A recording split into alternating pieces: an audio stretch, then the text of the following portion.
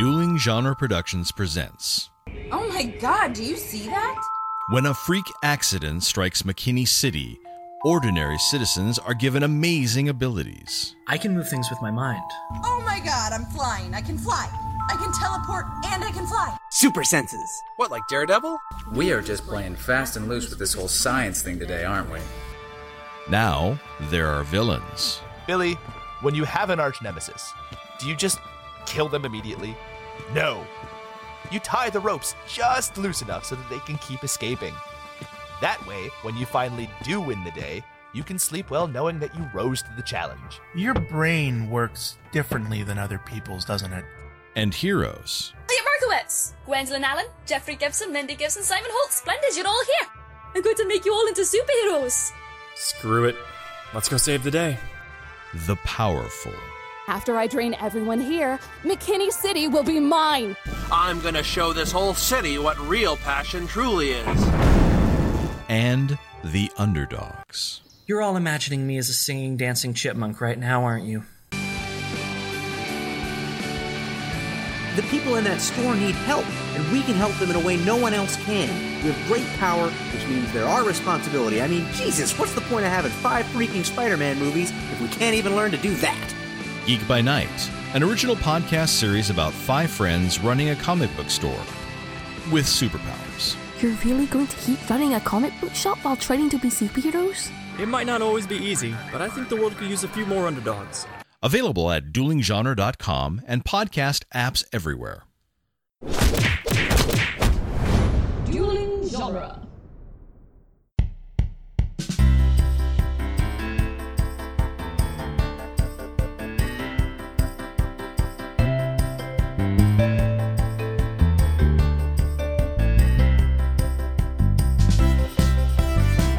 Hello, everyone, and welcome to the Protagonist Podcast, where each week we look at a great character in a great story. I'm Joseph Drowski, and this week I'm joined by Brandon Ushio to talk about Hiro and the Gang from Big Hero 6. Welcome back, Brandon. Thanks for having me again. Oh, we love having you on as a guest. Just elevates the quality of our audio when we can get your rich baritone rumbling. So, I've got Big a face Hero for 6. radio. And Joseph, I'll jump in some on this one. Oh yes, producer Andrew.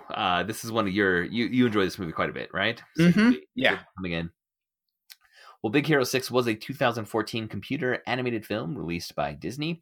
It was written by Jordan Roberts, Dan Gerson, and Robert L. Baird, and directed by Don Hall and Chris Williams. It tells the story of a young genius named Hiro who recruits a team of science-based superheroes to fight a supervillain.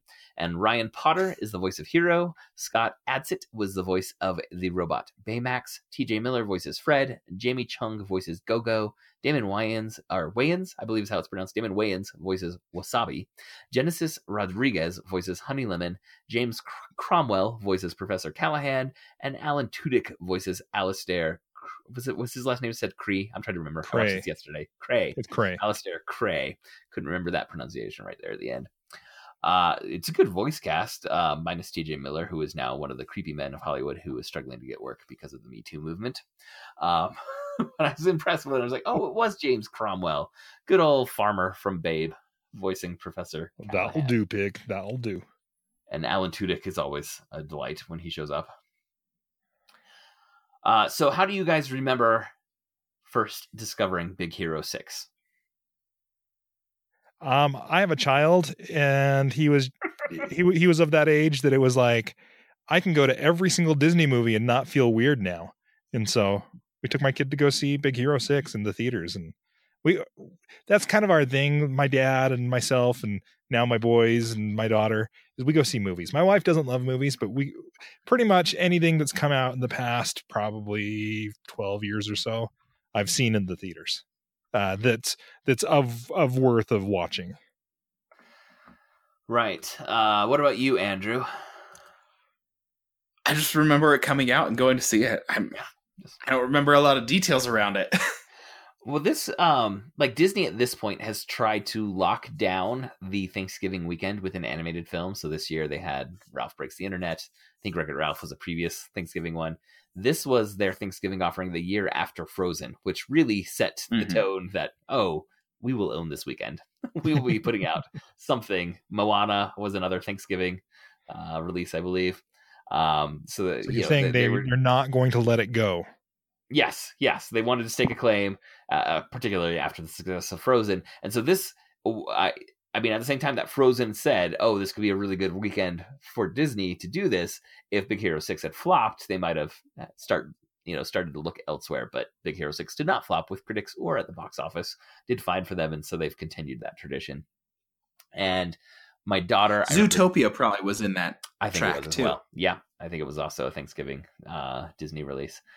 My daughter, I remember taking her to Frozen, and then the next Thanksgiving, this was the one coming out, and I took her to see it. She did not like it quite as much as she enjoyed Frozen at the time, but she, I think, actually likes this one better than Frozen now. Now she says Frozen is annoying, though I promise you that will change when the marketing for Frozen 2 kicks up for next year, where she'll suddenly be like, "Oh, Frozen, I remember liking that. Can we go see that one in the movie theater, Daddy?" we just had our first snow recently here, and we made a snowman as a family, and my 4-year-old daughter, after finishing it, gave it a big hug and said, "Hi, my name's Olaf and I like warm hugs." Okay, this I did not anticipate telling this story, but that Olaf line made for me one of my funniest memories, because one Halloween, as a professor at a college university, many students do dress up. Not all of them, not the majority of them, but some do. One student was dressed as Olaf a little bit after Frozen had come out. And before class, he's in there dressed as Olaf. This girl comes in. She's like, "Oh, hey, Olaf, that's a great costume." And he goes, "Do you want a warm hug?" And she goes, "No." In the most serious voice I've ever heard. Just an instant. "You will not be hugging me." All right, but we're not talking about Frozen. I'm sure we will sometime on this podcast. Today we're talking about Big Hero 6, and some trivia about this film. This is, I really want to emphasize the word loosely. This is really, really loosely based off of a Marvel Comics miniseries that was titled Big Hero 6. And by loosely, I mean they borrowed the name of the series, Big Hero 6, the names of some of the characters. So there was a kid genius named Hero, and there were characters named Honey Lemon and Go-Go in that comic book. But that's about it. That is where the similarities end. There's some vague character traits. Like Honey Lemon in the comic book did have a purse that she would reach into and grab weapons out of. But Go-Go Tomogo, I think in the comic book, had fire-based powers, if I'm remembering right. It's I'm not sure. Loose.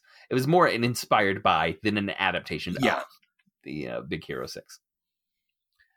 The film had an 89% positive rating on Rotten Tomatoes, and it earned $222 million in the U.S. box office and $657 million at the global box office. And I realized just how dominant Disney has become that when I saw that 222, I was like, that's not their best.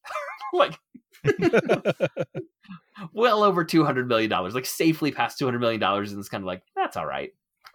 Whereas, like, that should instantly be like, oh, that's a hit movie. But then they were, heading towards $1 billion at the global box office. So at that point, you kind of have to say that's a hit. Big Hero 6 won the Oscar for Best Animated Feature. And IDW, which is a comic book publisher, they announced that they were going to be doing an ongoing comic book based on the film. But it was supposed to launch in July of this year. We're recording this and releasing it recording it in 2018, releasing it in 2019. It was supposed to come out in July. Has not come out yet. It's just been kind of quietly pushed back indefinitely. Which seems odd to me that IDW would be publishing this, since it was originally a Marvel property and Disney owns Marvel. But yes, but IDW does almost exclusively licensed properties for their comic book publications. And so I think it was an instance where they asked to license it. Marvel wasn't actively doing anything with it. And so it's a new revenue stream for Disney. And Disney kind of said, all right, I'm sure they went through Marvel and said, anyone here going to do anything with Big Hero 6? And Marvel's like, no. Not what we're doing. So they're going to turn down the money. It is Disney after all. They know that's only $1 million. Come back to me when it's a $10 million deal. Yeah. Disney. If you don't know this, they know how to monetize their intellectual properties. Gonna put that one out there. It's a skill they have mastered as a corporation. There was talk of a sequel film after this one came out, like right after, but all the quotes I could find about it were several years old, and I couldn't find anything more recent. However, Disney XD, the cable channel, does air an animated TV series that from what I read, looks like it's set immediately after the film. I have not seen any of that movie or that TV series, but Brandon, you were saying you have. Yeah, I've watched a bunch of the episodes, and it picks up right after, essentially, with Fred trying to get the gang back together because we've got to be Big Hero 6 and be a superhero team. And I mean, it's more hijinks ensue as you would expect. They get to focus in a little bit more on each of the individual characters and their personalities, and have some fun problem solving and how the school plays into things a lot of times. You get to see Yama show up again. So yeah, I mean, it's a good cartoon. It's not 3D animated, which at first I was like, I don't know that I'm going to like this as much, but it feels the feeling of the show is pretty much spot on. So yeah, I definitely give it a thumbs up to go watch that if you enjoy Big Hero 6. And all of the voice cast from the movie do return, except for Damon Wayans, who I think he had a Fox TV show when this one was premiering, so he was probably too busy. And T.J. Miller, who has become too controversial, he's not back as Fred. But otherwise, all the main voice cast returned. And the last bit of trivia: if you stick around after the credits, there is a Stan Lee cameo because this was loosely associated with Marvel, and so of course there'll be a Stan Lee cameo. I actually saw. I think it was the director said that, if I'm remembering right, Guardians of the Galaxy was the Marvel film that came out shortly before this, and they watched and they saw that everyone in the theater stayed, like when they were there to see Guardians of the Galaxy, because they were expecting a Marvel post-credits screen, and he kind of panicked and said, "Our thing says Marvel at the beginning of the film, like Marvel in the red letters, the logo. They're going to be expecting something in the post-credits," and so they made a post-credit scene and had Stan Lee was up for doing a voice cameo. You'll be shocked to hear. He makes cameos in the cartoon as well. Oh, really? Yes, I didn't know that. There's a pretty serious plot point episode plot point with him being a cameo, and he basically Skypes in and talks to the team. Okay. All right. Well, before we move on to the full synopsis, listeners, we want to thank you for listening to this episode, and we especially want to thank those of you who support us on Patreon. If you would like to support the show financially, we invite you to go to patreon.com/protagonist and support our show with at least $1 per month. All supporters on Patreon receive access to our special quickcasts, and any patron who supports us at $5 per month or more gets to choose a topic for us to discuss on this show. So now, here comes the full synopsis of Big Hero 6. And I do have to note that I think they do some pretty good action animation in the fight scenes. It does not translate into the synopsis very well. So, we see the streets of San Francisco, which we should note, this is in some other world and universe where there's a San Francisco, and it never gets explained. It just kind of is, and it's a vaguely futuristic world. It kind of felt a little like Blade Runner, but family-friendly world was what San Francisco felt like to me. And we meet Hiro Hamada, who is a precociously smart 14-year-old. He builds small battle robots that he takes to bot fights, where he hustles the grown-ups by looking sad, and he has a sad little robot, and they're willing to let him fight, but he's got to put his money up, and he loses, and then they all put more money up, and then he wins. And he's very good at this. But sometimes the grown-ups take offense at having been hustled, and his older brother, Tadashi, saves him from getting beat up. But Hiro plans to go right back out and do it again. And Tadashi offers to give him a ride, saying, "I can't stop you, but I can at least keep you safe." But instead of taking him to a robot fighting ring, he takes him to the school, the college that Tadashi attends, where he has been building a robotic medical assistant named Baymax. And Hiro always has made fun of his brother's nerd school, but once he sees the lab and what people are building and what they're doing, he desperately wants to go. Like, his whole purpose in life shifts just by this little exposure to this other world that he had never seen before. And we also meet Tadashi's lab mates, who all have nicknames, including Wasabi. And the origin of Wasabi's nickname was one of my favorite background jokes, where Tadashi is introducing everyone, and he says he's called Wasabi. Fred gives everyone nicknames, and Wasabi's in the background, and he just yells out, "I spilled wasabi on my shirt one time." And Wasabi does science with lasers, and we meet Gogo, who experiments with electromagnets, and we meet Honey Lemon, who is a chemistry whiz, and then there's Fred, the school mascot. But he also likes to watch science, even though he himself does not do science. And Tadashi tells Hiro that there is a student exhibition soon, and Professor Callahan always gives the student he is most impressed with a scholarship to the school. So now Hiro, instead of building robots to fight, he wants to build something for this upcoming science exhibit. And with this new focus, and with some help from Tadashi and those lab mates, Hiro plans his exhibit, which will require thousands of microbots. And at the exhibit, he shows how he can use a neurotransmitter to control all of these tiny robots to do whatever he wants. And visually, you can think of a blend of Sandman from the Spider-Man comics and Green Lantern. Like it's there's clearly, like, you see the motion of all of these little robots, but they're moving and flowing and ebbing like water or like a liquid, and it's just his imagination. They crawl on top of each other, and they can magnetically go as tall as he wants and make the shape of any structure. And it is a really cool bit of animation what they do with these microbots. I was very impressed with it. At the fair, there's a businessman named Alistair Cray. That's how we decided this is pronounced, right? Yes. Okay, thank you, Brad. At the fair, there's a businessman named Alistair Cray who tries to buy Hiro's microbots. But after Professor Callahan warns Hiro about going into business with Cray, Hiro refuses to sell his invention and instead accepts a scholarship to the school. And Hiro's family and friends are leaving to go celebrate, but a fire breaks out at the fair, and when they turn around, they realize that Callahan is still inside, and Hiro's older brother Tadashi runs inside to try and save his professor, but there's an explosion and Tadashi and Callahan both die. Hiro goes into a period of depression and mourning, and he just doesn't want to do anything. His aunt, we're told that his parents died when he was 3, and his aunt is trying to raise him and tries to get him to go back to the school, but he just stays in his room by himself. And then Baymax, that robot assistant that Tadashi was working on, accidentally gets activated, and he wants to help Hiro feel better.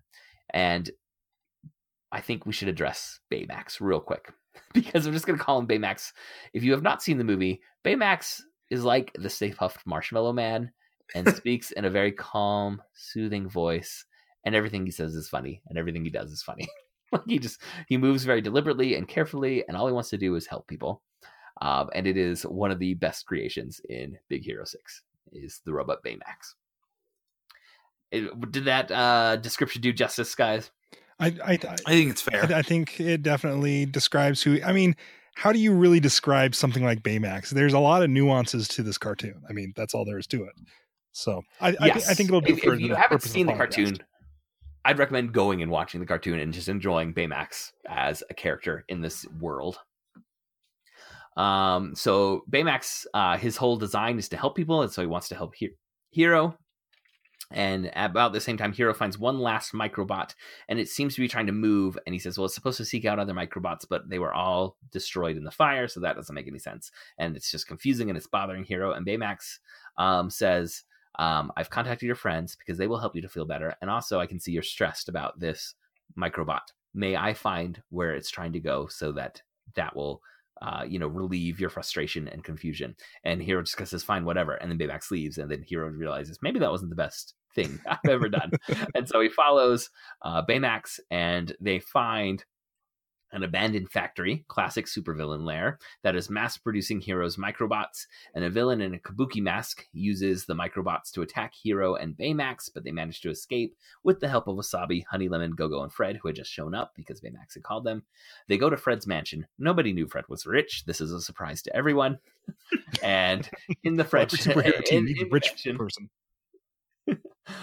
Fred, you obviously see, is an avid comic book reader, so he explains what supervillains are and points out that Alistair Cray must be the supervillain behind the mask because it fits all of our classic beats of supervillain origins. And Hiro realizes that this means Cray probably set the fire to cover up the theft of the microbots. And that means that he killed Tadashi. So Hiro wants to get revenge, and he asks everyone to help, and they agree. So he suits everyone up in superhero costumes. They're all science geniuses. They're able to fashion these superhero costumes using their areas of expertise. And so now they have costumes and powers, and they follow the last microbot that he still had to find all the other microbots, and it leads them to an abandoned Cray Tech laboratory. And there they see this old kind of security video of a science experiment going wrong. And it was an experiment with teleportation, where they were throwing objects through one portal and it would immediately exit this other portal. And they actually sent a pilot in, but after she enters the one portal, the second one becomes unstable and explodes, and she never exits the portals. And they're watching this video, and then the man in the kabuki mask appears behind them, and he attacks them with his microbots. And during the fight, his mask is knocked off, and we learn that this man is Professor Callahan. And enraged that Callahan left Tadashi to die, Hiro removes Baymax's medical assistant chip and inserts one that makes him just a weapon. He now has no other purpose than to destroy.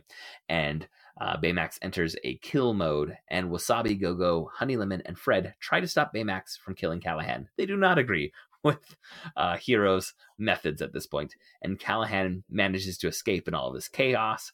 And then Honey Lemon puts the original chip back into Baymax, and Hiro tries to remove that chip again, but Baymax stops him, saying it is not what Tadashi would have wanted. And Baymax shows Hiro videos of Tadashi working with Baymax to ensure that his creation will help keep people safe. And Hiro realizes he is in the wrong, and he apologizes to his friends and to Baymax, but they do know that they still need to stop Callahan. So the group realizes that the pilot who flew into that portal and never came back out was Callahan's daughter. So this was revenge that against Cray that Callahan is trying to pull off. And Cray, in the video, it's clear that he knew there was something a little unstable at one of the portals, but he made them do the experiment anyway so that he could keep his military contracts. And now Cray is going to be at a big public ceremony. So you'll guess what happens next. Callahan attacks, and he activates. Sorry, I just had to do it. I missed my chance when we found out that it was Callahan, and I was kicking myself. Oh, that was still so glorious. That was so delightful to have that happen. So Callahan attacks, and he opens that one remaining portal. So there were two. One had blown up. The other one was still working, and he turns that on to use as part of his means of destruction. It's starting to suck in at parts of the city. He's just trying to cause destruction everywhere. Eventually, though, Big Hero 6, so this team of Hiro and Baymax and his friends, defeats Callahan. But before they turn off the portal, Baymax detects a human life in hypersleep inside of the portal.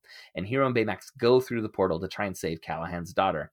And inside this weird dimension, so it's kind of like if you've seen Doctor Strange or Ant-Man and the Wasp. it's the weird dimensions that Marvel superheroes often enter. It's that kind of world. They find Abigail Callahan's pod in there. But Baymax is damaged, and he cannot fly them back through the portal. And so he asks Hiro if Hiro is satisfied with the care he has received. And when Hiro says yes, Baymax launches the rocket fist from his armor to push Hiro and Abigail back through the portal, but this makes Baymax drift backwards. I mean, it's Newton's third law. You got to leave something behind. Yeah. And as Hiro and Abigail pass through the portal breaks and closes. Callahan is arrested. Abigail does wake up. And then later, Hiro discovers inside that fist, that robot fist that Baymax had launched to push them through the portal, he discovers the healthcare chip card that had been designed by Tadashi. And he uses Tadashi's notes to rebuild Baymax and put that chip into it. And then Hiro and his friends will continue on their adventures as a superhero team. The end. And then, I guess, after the credits, Stan Lee has his cameo. He is Fred's father, who owned the gigantic mansion, and he is secretly a superhero. Yeah, Super Boss Man or something like that is what his superhero is. I never caught the name of what the character was supposed to be. It was just Fred discovered a secret superhero lair in the mansion, and then his father appears behind him, and it's Stanley. Yeah, that's that probably was from the TV show. So. Yeah, that's that. This is quite the movie to try to summarize. There's a lot going on in it. There is, and as I was writing the summary, I know this is not going to be a surprise to any longtime listeners, but I kept thinking, the hero's journey. So, at the beginning you have Hiro, and it's actually his brother who's the mentor, who takes him into this threshold of this other world of science and, all these experiments that are happening, where he meets the fellowship that are going to join him. You think the father figure is going to be Professor Callahan, but later on you find out it's not. But one reason why this works so well is that it matches those beats of the hero's journey that we are accustomed to as audiences, but it also does it in its own unique style and way. So, it has that core that we want, but it also has all the window dressing that makes it different enough that it feels new and different, even as we can settle into the groove of the story that is very appealing, it seems, to our human natures. Yeah. There's a reason why the hero's journey can be found in so many of the popular stories out there. That's what it's like it works. Right. I think it was obviously intentional in this, because the way that they designed their character design was just too spot on for this to not be planned out as well. You look at the ways that these characters are paired up, and it's really funny because you get Go-Go and Honey Lemon, who are polar opposites from each other. Fred and Wasabi, who are polar opposites from each other. And then you have Hiro and Baymax, and they're opposites as well. Baymax, like you said, is very measured and goes about things in a very methodical, precise way, where Hiro's the kid who just goes and does it. I mean, he's your stereotypical genius kid who's like, I know how to do this, I'll just do it. And Baymax has to have everything explained to him. It's just kind of fun, because with all those different extremes that they have there, you can be like, oh, this friend is this person and this friend is this person, and I am obviously Hiro because I'm the hero of the story. So you definitely see that with the journey they take and the mentorship from Tadashi. This is the mentor that has to leave when you're in the new realm. I liked what you were saying about the pairing, because I didn't really dig into each one of these characters. So can we circle back to that and talk about where we're seeing these differences? Because I think you nail something about why these character interactions work so well, which at the beginning of my summary, I said it has some really good animation for their action sequences. But when I thought back on this movie, I hadn't seen it for a couple of years before reviewing it for tonight. I knew every character. Like, I remembered all the characters. I did not remember all the plot or all the action beats. But the characters are really well defined. And as you said, they play off each other so well because they're at these different extremes. So you already talked about Hiro and Baymax, and where we see some of those differences of, deliberateness versus kind of frantic energy and just go do it right away with Hiro. With Wasabi and Fred is the school mascot. He's he sounds a bit like Shaggy. Like, you could imagine him being he's basically Shaggy. Yes. Very laid back and obsessed with superheroes and not interested in science or really the real world at all. Or laundry or anything. What is his phrase about his underwear? He wears it 6 days. He wears it for 6 days before he I thought it was 4 days. Was it 4? He can forwards, backwards, inside out, forwards, backwards. Yes. And so that's him. So you got your classic kind of like maybe stoner, but definitely slacker college kid version. And then Wasabi is super uptight. Controlled, yes. When we first see him, we see his tray of tools, and he has created an outline for every single tool where it's supposed to lay down in this flat tray, so it will always go back into its spot. Every single tool has a spot and needs to be in its spot, or his world is misaligned, and it will drive him insane. And he is the one that kind of, whereas Fred is like, oh, we will be superheroes. This will be the greatest thing. We're going to live the dream and go be superheroes. He's the one that kind of says, guys, this is a little insane what we're doing. I mean, they are being chased by a supervillain, and he wants to stop at the red light. Yeah, well, that's what the rules are. You can't break the rules. You got to stop at the red light. It's a red light. I can't go. Mm-hmm. Yes. So they're a really fun kind of contrast to have there. And I think of them in those pairs, though I don't think they actually go on adventures as those pairs. It's just that's because they're the pole opposites. Yeah, they just have a dichotomy. Yeah, that I kind of pair them up naturally. And then how would you guys describe Honey Lemon and Go-Go?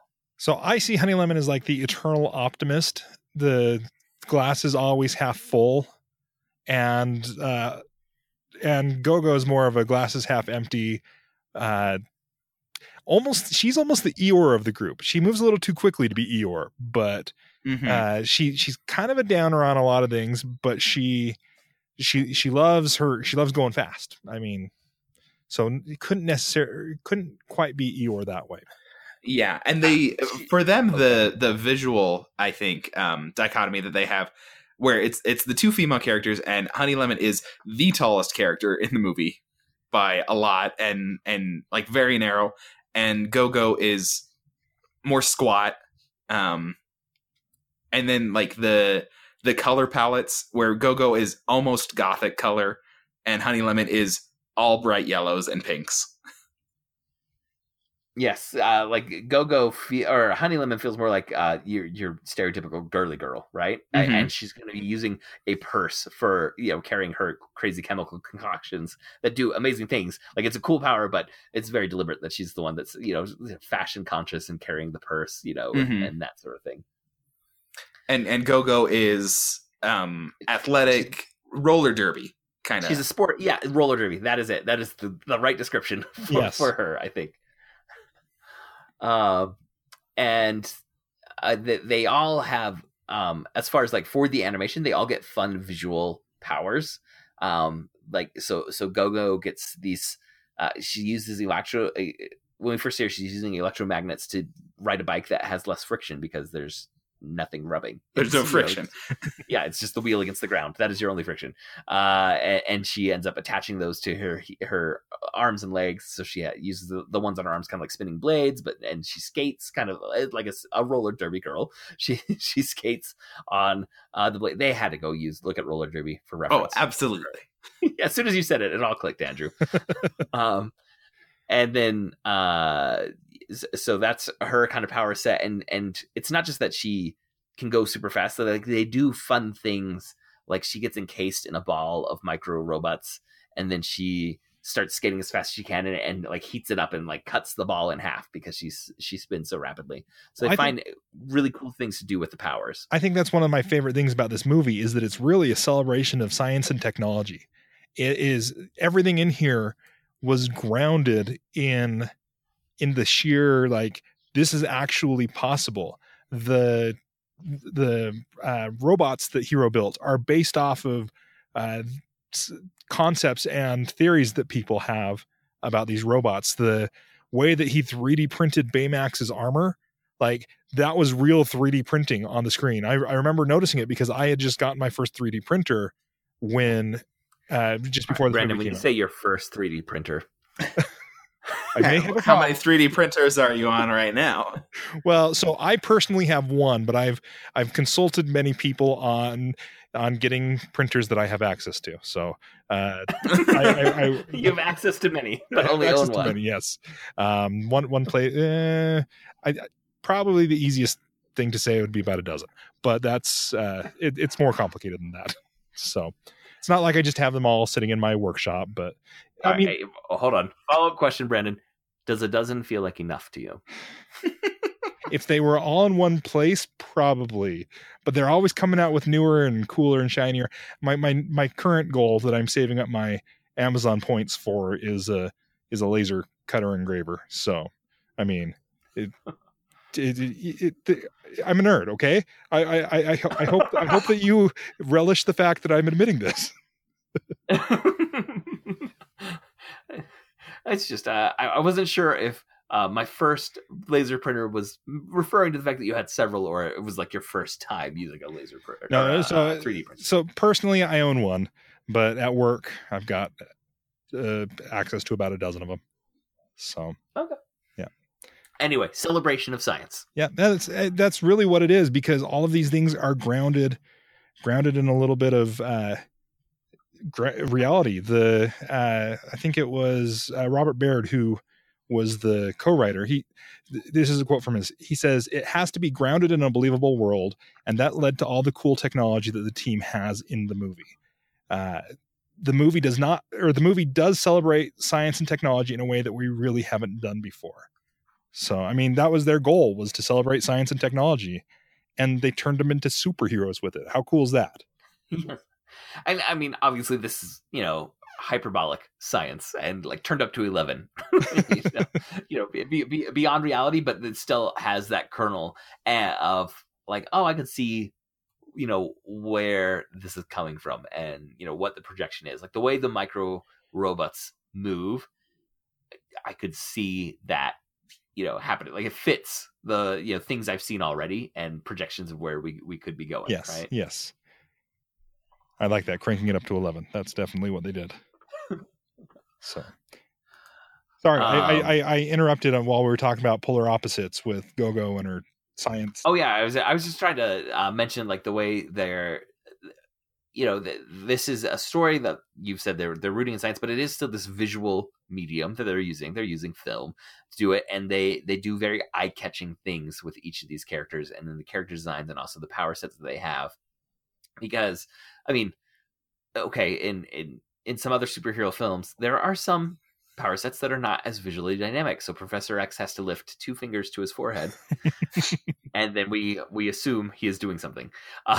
In this, you've got Go-Go skating around in crazy ways, and you see Honey Lemon. She taps some buttons on the side of this this carrier that she has. I mean, it looks like a purse, but she's making chemical concoctions that then she reaches in and grabs the balls that have these chemical concoctions, and she'll throw them, and they do all sorts of really visually interesting different things, be it like exploding into a foam that hardens instantly or making an ice sheet that they all slip on, those sorts of things. And Wasabi has these laser blade hands that he's able to use that glow and give you a really cool visual element. And then Fred, he just wanted to be a fire-breathing lizard, so they built him a suit that can breathe fire, but it has to look like a lizard because it's Fred.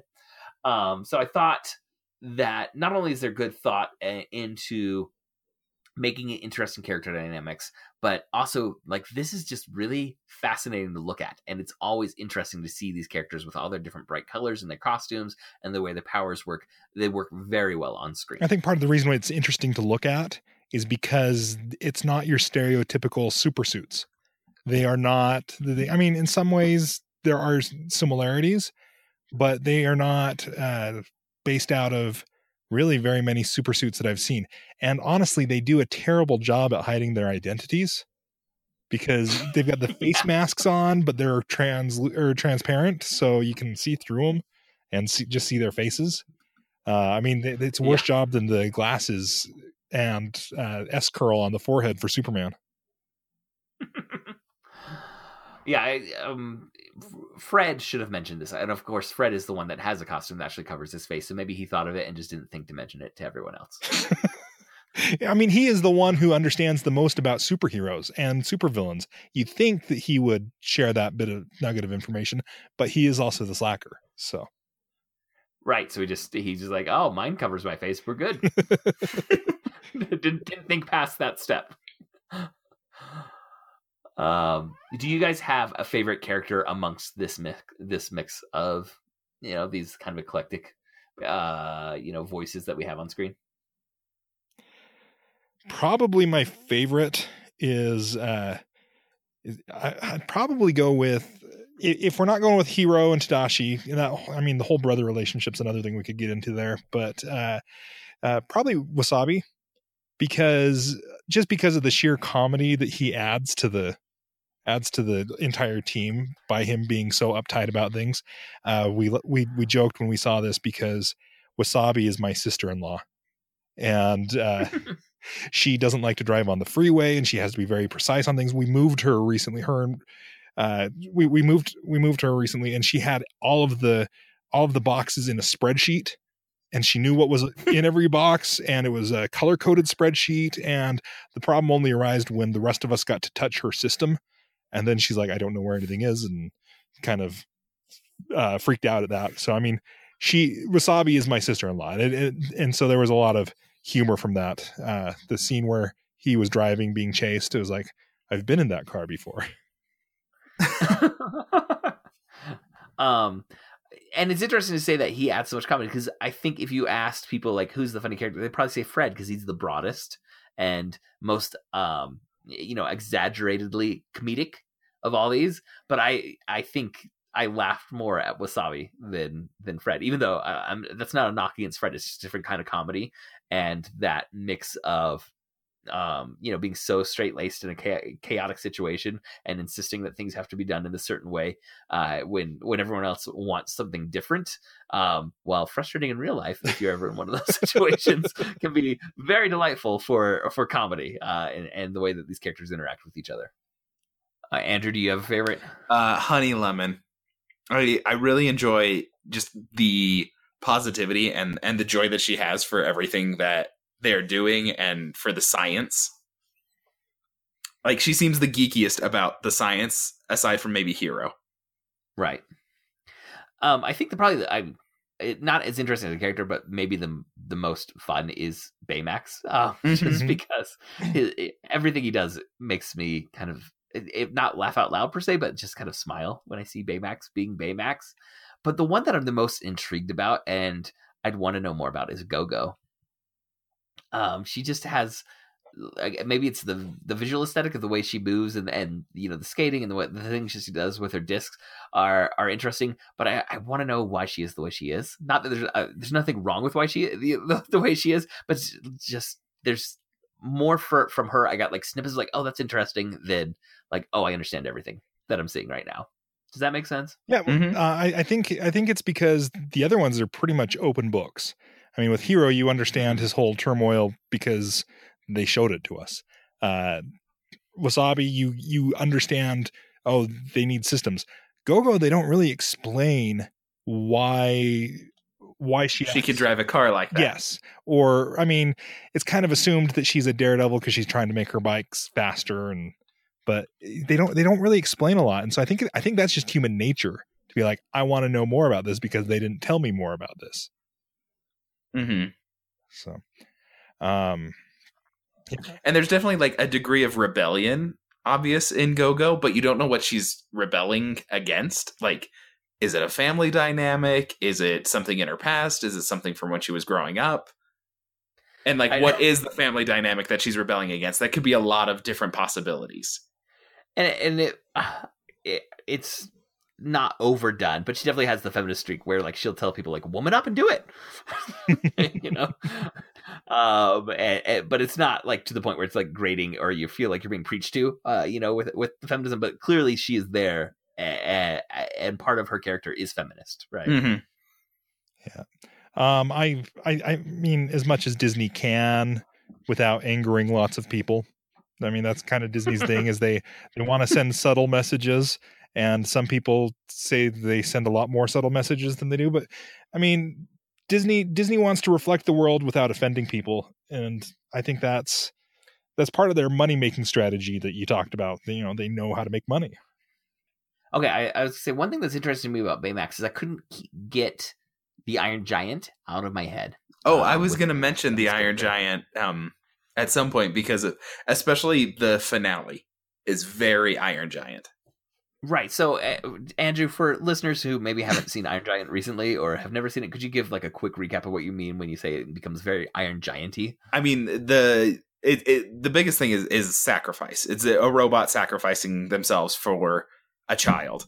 I'd say is kind of the number one parallel. But then the finale, coupled with the resurrection. Yeah, with the hope of resurrection, and also just, the concept of, and this is, in this way, it's very different from the Iron Giant, but like, what is the purpose of this robot? Because the Iron Giant has, weaponization is evidently a purpose of him, whereas Baymax is not, but Hiro weaponized him. And so you do have some contrasting elements, but the final parallel where it's like, I'm going to sacrifice myself to take care of you. You go take care of everyone else and be good. Yes, I mean, both Baymax and Iron Giant, you get Christ figures in terms of sacrifice and the savior aspect to sacrifice to save others, and then also the immediate hints at resurrection, or for both of them, the coda of the film is basically resurrection of this character that died to save the other characters earlier on. Mm-hmm. And you mentioned Iron Giant in that film. We find out that this giant robot that has befriended a child was built to be a weapon, but because of his friendship with the child, he chooses peace. Like, he chooses to not be a weapon. He does not want to be a gun. And I think maybe that's the strongest thing, is that the robots are choosing, they develop agency and they choose to sacrifice. Yes, that's what I was going to say. And this one, obviously, Baymax is designed for nurture, right? And care. And then Hiro, in anger, tries to turn him into a weapon and succeeds briefly. But then Baymax makes the choice: you will not turn me into a weapon again. He won't let it happen. Well, and there's also a layer to this where in both Iron Giant and Big Hero 6, both of these robots know absolutely nothing about what it is to be alive, really. They don't understand why they should do things. They both have core bits of their programming that they understand certain things, but you have to explain everything to Baymax, and you had to explain everything to the Iron Giant. And so by the time that they get to the point where they're making the decision, Hiro's not explaining to Baymax, this is why you have to sacrifice yourself. Baymax has learned the lessons enough from Hiro to say, I'm going to sacrifice myself. This is my choice. You're not telling me to do that. This is the culmination of me learning what it is to be a person. And that's part of what makes it so impactful and so powerful. Yeah. So like the two major character arcs where we see the transformation in the film are Hiro and Baymax. And as you said, like for Baymax, it's coming from almost tabula rasa, but then choosing the better path. Choosing these things. And with Hiro, starts off as a punk kid doing stuff he shouldn't be doing, getting in trouble with the police, inspired by his brother to become better. His brother dies. He kind of becomes obsessed with revenge for a little bit, but then because of the friendship that he has, he realized, and Baymax's example, he realizes that his thirst for revenge wasn't the right motivation, but he still needs to be a hero. He still needs to go out and do what he's doing. He just needs to do it for the right way, and for the right reason, and in the right way.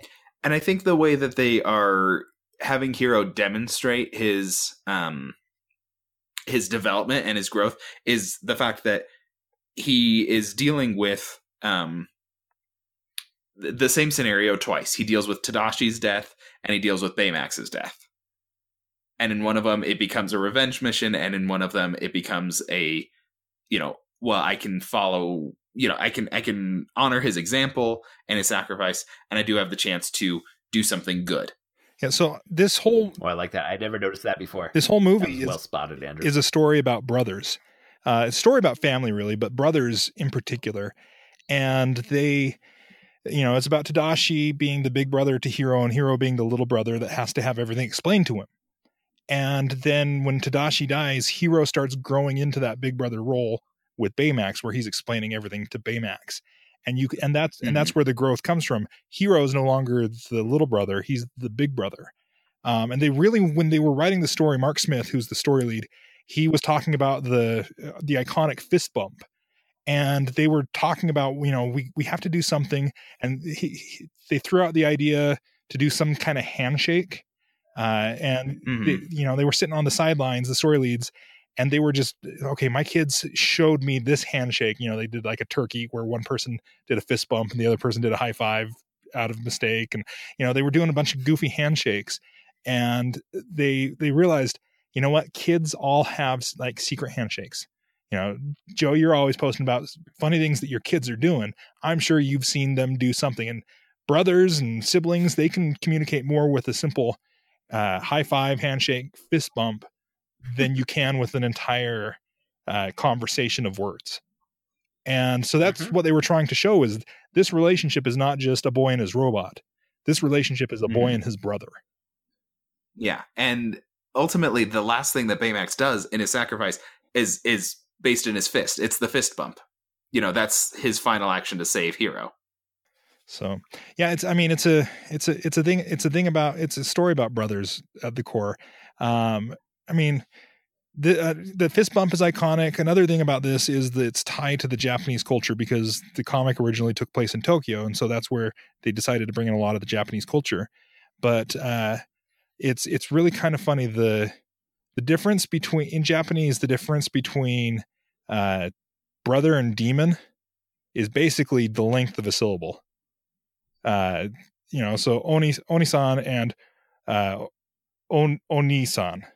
I probably butchered that, but it's that relationship. It's a complicated relationship. You don't always get along, but you do get along. And I don't know how we're gonna how that all fits in, but I just love the fact that the brother relationships are so prominent. And then the extended family. You've got the Big Hero 6, the rest of Big Hero 6 reaching out to Hiro after Tadashi's death and concerned about him. And then obviously he's another Disney orphan because he's living with his aunt. Parents aren't around. Or Marvel orphan. There's a lot of those too. Yes there are. Yeah. So I was going to say with the brother relationship, one of my favorite establishing aspects of it where okay, I know who these characters are is right at the beginning when Hiro is about to get beat up by these people he hustled. And his brother comes in on the motorcycle, grabs him, and it's not a motorcycle, Joseph. It's a scooter. Oh, a scooter. Sorry, it's just a scooter. Just a scooter. He's not even that intense of a big brother. He's a scooter, cardigan wearing. It's class attending. Yeah, but still a protective older brother. Yeah, but he says, "Are you okay?" several times. And when Hiro finally says, "Yes, I'm okay," then he starts lecturing him. And for me, that immediately oh, this is a family relationship. I don't know how many times I've had to have that with my kids, where there's a big crash in the house, and you go, "Are you all right?" And once they the surprise wears off, they say, "Yeah, I'm fine." And it's "What were you doing?" Now you're in trouble. If you had been bleeding, we would have saved it for later, but you're not, so it's now. Yeah. And that just rang very true. And there's also when he does the well, I can't stop you from going to the robot fights, but I can I can be there to keep you safe. That feels true. And then when he doesn't really take him to the robot fights, that felt very true. You knew all the right buttons to push. That's definitely a brother thing. Uh-huh. Yeah, well, yes, and also he's tried to lecture him into going to the college, and it hasn't worked. So fine, I'm gonna show you, and you're gonna want this for yourself. It's not because I'm telling you want this. This is how I'm gonna make you be inspired and motivated. One of my favorite lines in there is I don't want to go to your nerd school, and then but at the next scene, I have to go to this nerd school. And just say or he's very dramatic about it. I can't remember what the or is, but there's consequences if he can't make it. His life is now defined by the need to attend this school. Which you said this is all science-based, but that introduction to the nerd school where you see what everyone is doing and there's all this stuff going on in the background, it felt like Hogwarts or Xavier's Academy, where it's ooh, oh, what? This is... I really want to go to somewhere like that. Well, there's the quote from Arthur C. Clarke about magic, talking about how any sufficiently advanced technology is indistinguishable from magic. At that point, cranking it up to 11, that's what you had right there. Is you had a magic school. Yes. It reminded me both of the film introductions to Hogwarts, but also I think it's in the first X-Men movie when Wolverine is there, and there's this montage of the only time that you actually see children in an X-Men movie. There's the montage of the kids using their powers to do stuff that kids would be doing with powers at that age at a school when it's a boarding school full of those. And again, that's the only time you get that sense of Xavier School for Gifted Youngsters being an actual school. But I also had that kind of sense of wonder about the doors open to this lab and there's all this crazy stuff happening. They're throwing apples through lasers and the apples are coming out wafer thin. And you understood Hiro's inspiration in that moment. So was that the call to action or was the call to action later? I mean, there's usually an initial call and a refusal and a process for the call. I mean, I get the sense that, yeah, he's had the call where his brother keeps telling him and he's refused it. This is also crossing the threshold, right? That's true. He's entering this different world and meeting his future fellowship. I mean, the call to action, I'd say, actually is Baymax reinflating after his brother dies. That's which like when the robot's moving. That's the butterfly that's taking him off the cliff. Yeah. And I mean, famously, one of the criticisms of Joseph Campbell in The Hero's Journey is that he said, well, you're going to see all these elements, but they might not happen in this order. And in this case, we kind of cross the threshold, get the fellowship before there's the real call to action. And even he has his mentor who takes him across the threshold, and then the mentor dies. Usually that's happening after they're fully ensconced in the new world, and there's like no going back. Mm-hmm. So they did change that up some, but you still feel all those beats from The Hero's Journey. Yeah, he just doesn't engage with them. I mean, they are presented, and the order that he engages with them is a little different. Mm-hmm. Did you have something else in mind for call to action? I'm like thinking through, like, well, it could be that. Well, I mean, there's a bunch of different times. I mean, how often does Fred call them to action to say, we got to go be superheroes now? So, I mean, I'm just curious, because this is one of those stories that it's like, okay, there's definitely the hero's journey in there. You can see the whole progression. But what journey is he on? Going to college, or being the superhero, or is his journey to become a well-adjusted? No, I'm not going to say adult, because he's still a kid by the teenager. End. Yeah, I mean, a well-adjusted teenager getting over the grief, or more mature, right? So I mean, it all depends on, I guess, what his journey is and which journey you take as his main journey. Yeah, that definitely kind of colors where you have to map out the points. Just something about the way you guys, like, his transformation, it triggered something maybe I probably should have caught, and maybe many other listeners have already caught and are just waiting for us to acknowledge the parallel between Hiro and Callahan, in how they deal with grief. That the moment when Hiro turns Baymax into a weapon, that is like he has become what Callahan is with the Kabuki mask and his plans for turn technology into a weapon of my revenge. Yes, and at that moment, they're actually more similar than not. They just happen to be going against each other.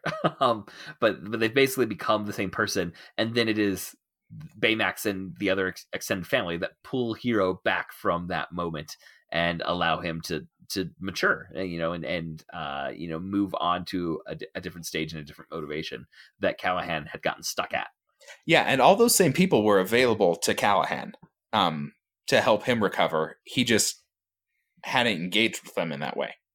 So, like when Brandon said this is a movie all about brothers, I agree. It's also a movie all about grief. Yes. And what? Yeah, a lot about grief. What grief can do. Huh. I'm just thinking, because I mean, it's a superhero story, and my core belief is that superhero stories are modern day parables and fairy tales and morality tales. Yeah, morality tales where it's so I mean, this story right here is going to give a young person a blueprint on how to deal with their grief. They're not going to be thrown into the same fantastical situation, but they can say, oh, when Hiro was dealing with his grief, he needed his support network. His support network was what got him through it. And Callahan didn't have a strong support network, or didn't engage with it. Yeah, right. And I mean, Hiro doesn't do very well when he isolates, and Callahan doesn't do well when he isolates. Right. And so you make sure that those connections, those human connections, are what are going to help you learn and grow. And so and it's even, I was going to say, it's said explicitly by Baymax when he reinflates and he sees Hiro's hurting, and Hiro says, well, it's not physical pain, it's something else. And Baymax says, I'm downloading all this information about how to deal with human loss. You need hugs and you need support. I'm emailing your friends. Like it's said very explicitly, and we all laugh at it because it's Baymax doing it in the Baymax voice. Because it almost seems trite to say it like that, but it's like, But like that is what. Well, and it's the naivety of it all, where Baymax doesn't know that. Oh, maybe I should respect his wishes to spend some time alone. No, and Baymax is like, this is what you need. I'm just doing it because that's what you need, and that's how we fix this. So, that's, huh. Well, this movie just took a turn. It got a little bit deeper through this conversation. Well, and Brandon, what you're saying, I mean, this circles back to, I know we've mentioned this probably at least a dozen times, because it goes back to one of our very, very earliest episodes of the Protagonist Podcast, when Todd and I were talking about the Graveyard Book, and I found this quote from Neil Gaiman where he said, "Children need scary stories for emotional inoculation." This is like, stories should introduce emotionally the pain that they're going to find later on in life, so that they're better equipped to fight it off, or to deal with it, or to navigate it when they experience fear or trauma or loss or sadness. If they encounter those emotions first through the safety of stories where they themselves are still safe, but they're going to feel versions of that pain that is going to come later in life, they're better equipped to handle it. Mm-hmm. And I think this movie, in some ways, it has a more effective representation of that with Tadashi's death, because he's the mentor figure, but he's so much younger and closer to the hero.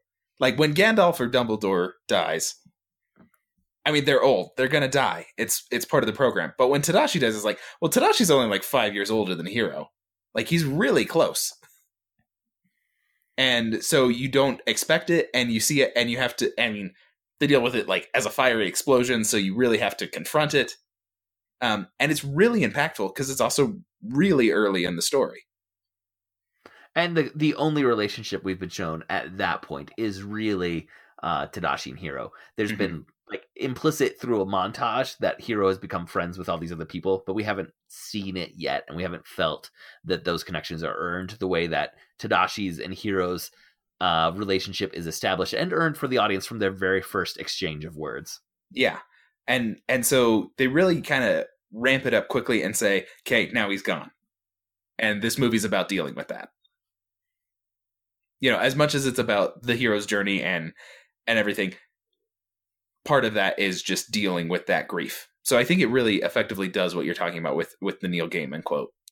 To bring that more to a more personal level with that Neil Gaiman quote, my kids and I may have shared this story on the podcast before, but I hope not. My kids and I, one year there was a Doctor Who marathon on while my wife was gone, and so I had full reign of the living room TV to watch Doctor Who. And so that was on while we were doing everything that day. And my kids were watching it, and scary parts would come up. And I'd say, don't worry. The good guys always win. The Doctor always wins. And okay. And so scary parts would come up, and my kid would be like, oh, that's okay. The Doctor always wins. And then we were watching the Pandorica episode where he gets locked into a box, and it's a two-parter. And so at the end of the episode, the Doctor loses. And my son lost his mind. I'm like, it's okay. The good guy always wins. And then luckily the next episode came up, and it shows the Doctor escaping from the Pandorica, essentially. And so my son was able to say, oh, even when it looks like they're not going to win, the good guy wins. And there's a C.S. Lewis quote where he talks about fairy tales, and I wish I had that on hand, but he talks about how fairy tales are good for kids because it gives them that hope. It lets them know that bad things are out there, but it gives them the hope that they will be defeated. That's actually, Neil Gaiman falsely attributed that to C.S. Lewis. All right, that's where I got that. But I know the quote you're talking about. It's in the front of Coraline, and yeah, Neil Gaiman attributed that to C.S. Lewis, but he's like, I thought it was C.S. Lewis. Nobody checked it for me. They just put it in the front of my book when I said, I think this is a C.S. Lewis That's quote. the problem when you get too big for people to tell you no. I'm not telling Neil Gaiman he's wrong. Yeah, no editor was going to say, it's like, we should double check Neil Gaiman's source on this. Well, an editor should have. I mean, even as... we're talking about this with Big Hero 6 and with fairy tales and Doctor Who, but even something as simple as Scooby-Doo, which people always make fun of, like Scooby-Doo, like, oh, the big reveal at the end that it was just some person trying to scare everyone, and they would have gone away with it if it wasn't for you meddling kids. I think that's kind of valuable for kids for facing their fears, to say, this is scary, but if I face it, maybe it's going to become more normal, less scary. Mm-hmm. And the scariest thing aren't monsters. It's always people. It's old white men trying to get what they want. Greedy old white men. Yeah.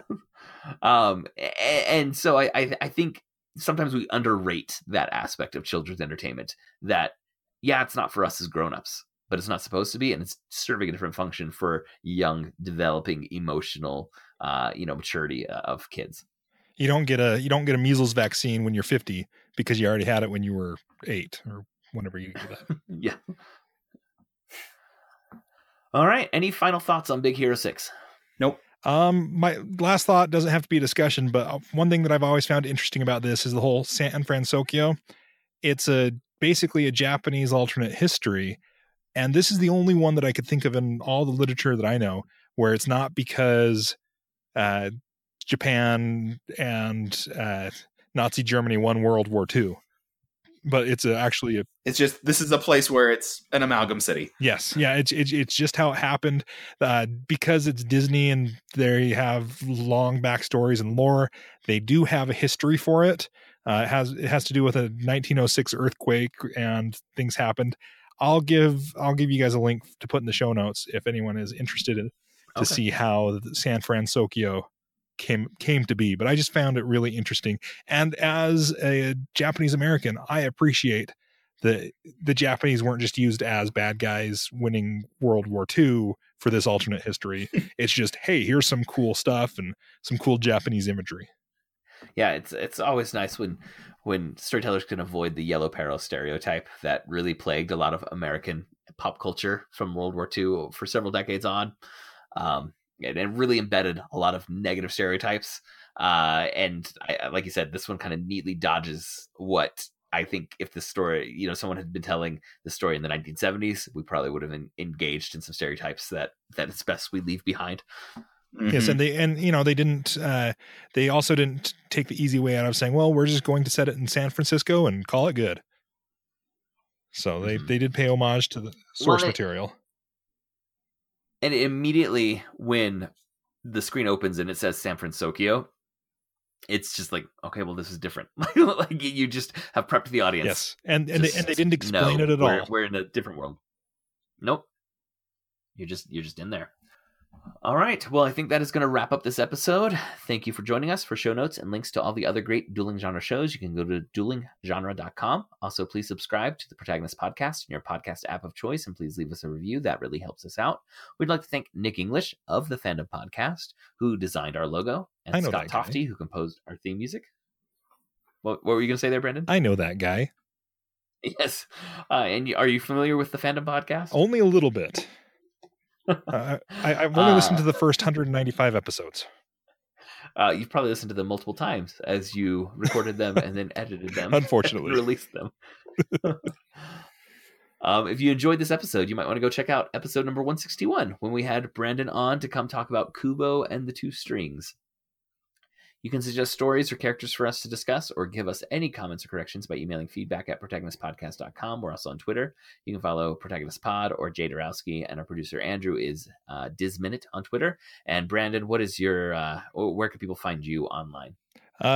Best place to interact with me is head over to facebook.com/groups/thefandomaniacs. That's our podcast group page. That's probably where I spend a lot of my time talking about geek stuff. So or fandompodcast.com is the podcast. There's a contact form there if you want to reach out. For any listeners who are unfamiliar, though I can't imagine at this point if they're regulars in the Protagonist Podcast, they are. But if you were going to pitch the Fandom Podcast in 30 seconds, what is your podcast about? We are a safe for work geek show that we spend the time talking about the things that we enjoy. We don't spend time tearing down the things that we don't like. There's not enough time in the day to focus on things you don't like. So we're just a fun. You, sir. Well, yeah, we're just a fun, positive, fandom-based show. Talk a little about news and then have occasional discussions. And I do enjoy your news updates. Help me to stay up to date on stuff that, I mean, I don't know if you know this, Brendan, but there's a lot of entertainment out there. Just a little bit, yeah. there's a lot of news about entertainment. So it's not just that there's so much entertainment to consume. It's that there's so much, future entertainment that's getting talked about. And your news recap show helps me to stay on top of things. So I do appreciate that one. Oh, I'm glad that works. There's so much out there. We try to distill it down to about 4 stories a week of the news that's out there, because it's easy to get lost in the flood of all of the headlines. And our Facebook fan page is facebook.com/Protagonist Podcast. We have really good conversations there with our listeners and would love for you to say hello anytime. If you would like to support the show financially, you can buy a topic for us to discuss or show your appreciation with a monetary donation by going to patreon.com/Protagonist. Thank you again for listening, and we'll be back next week to discuss another great character in a great story. So long. Farewell.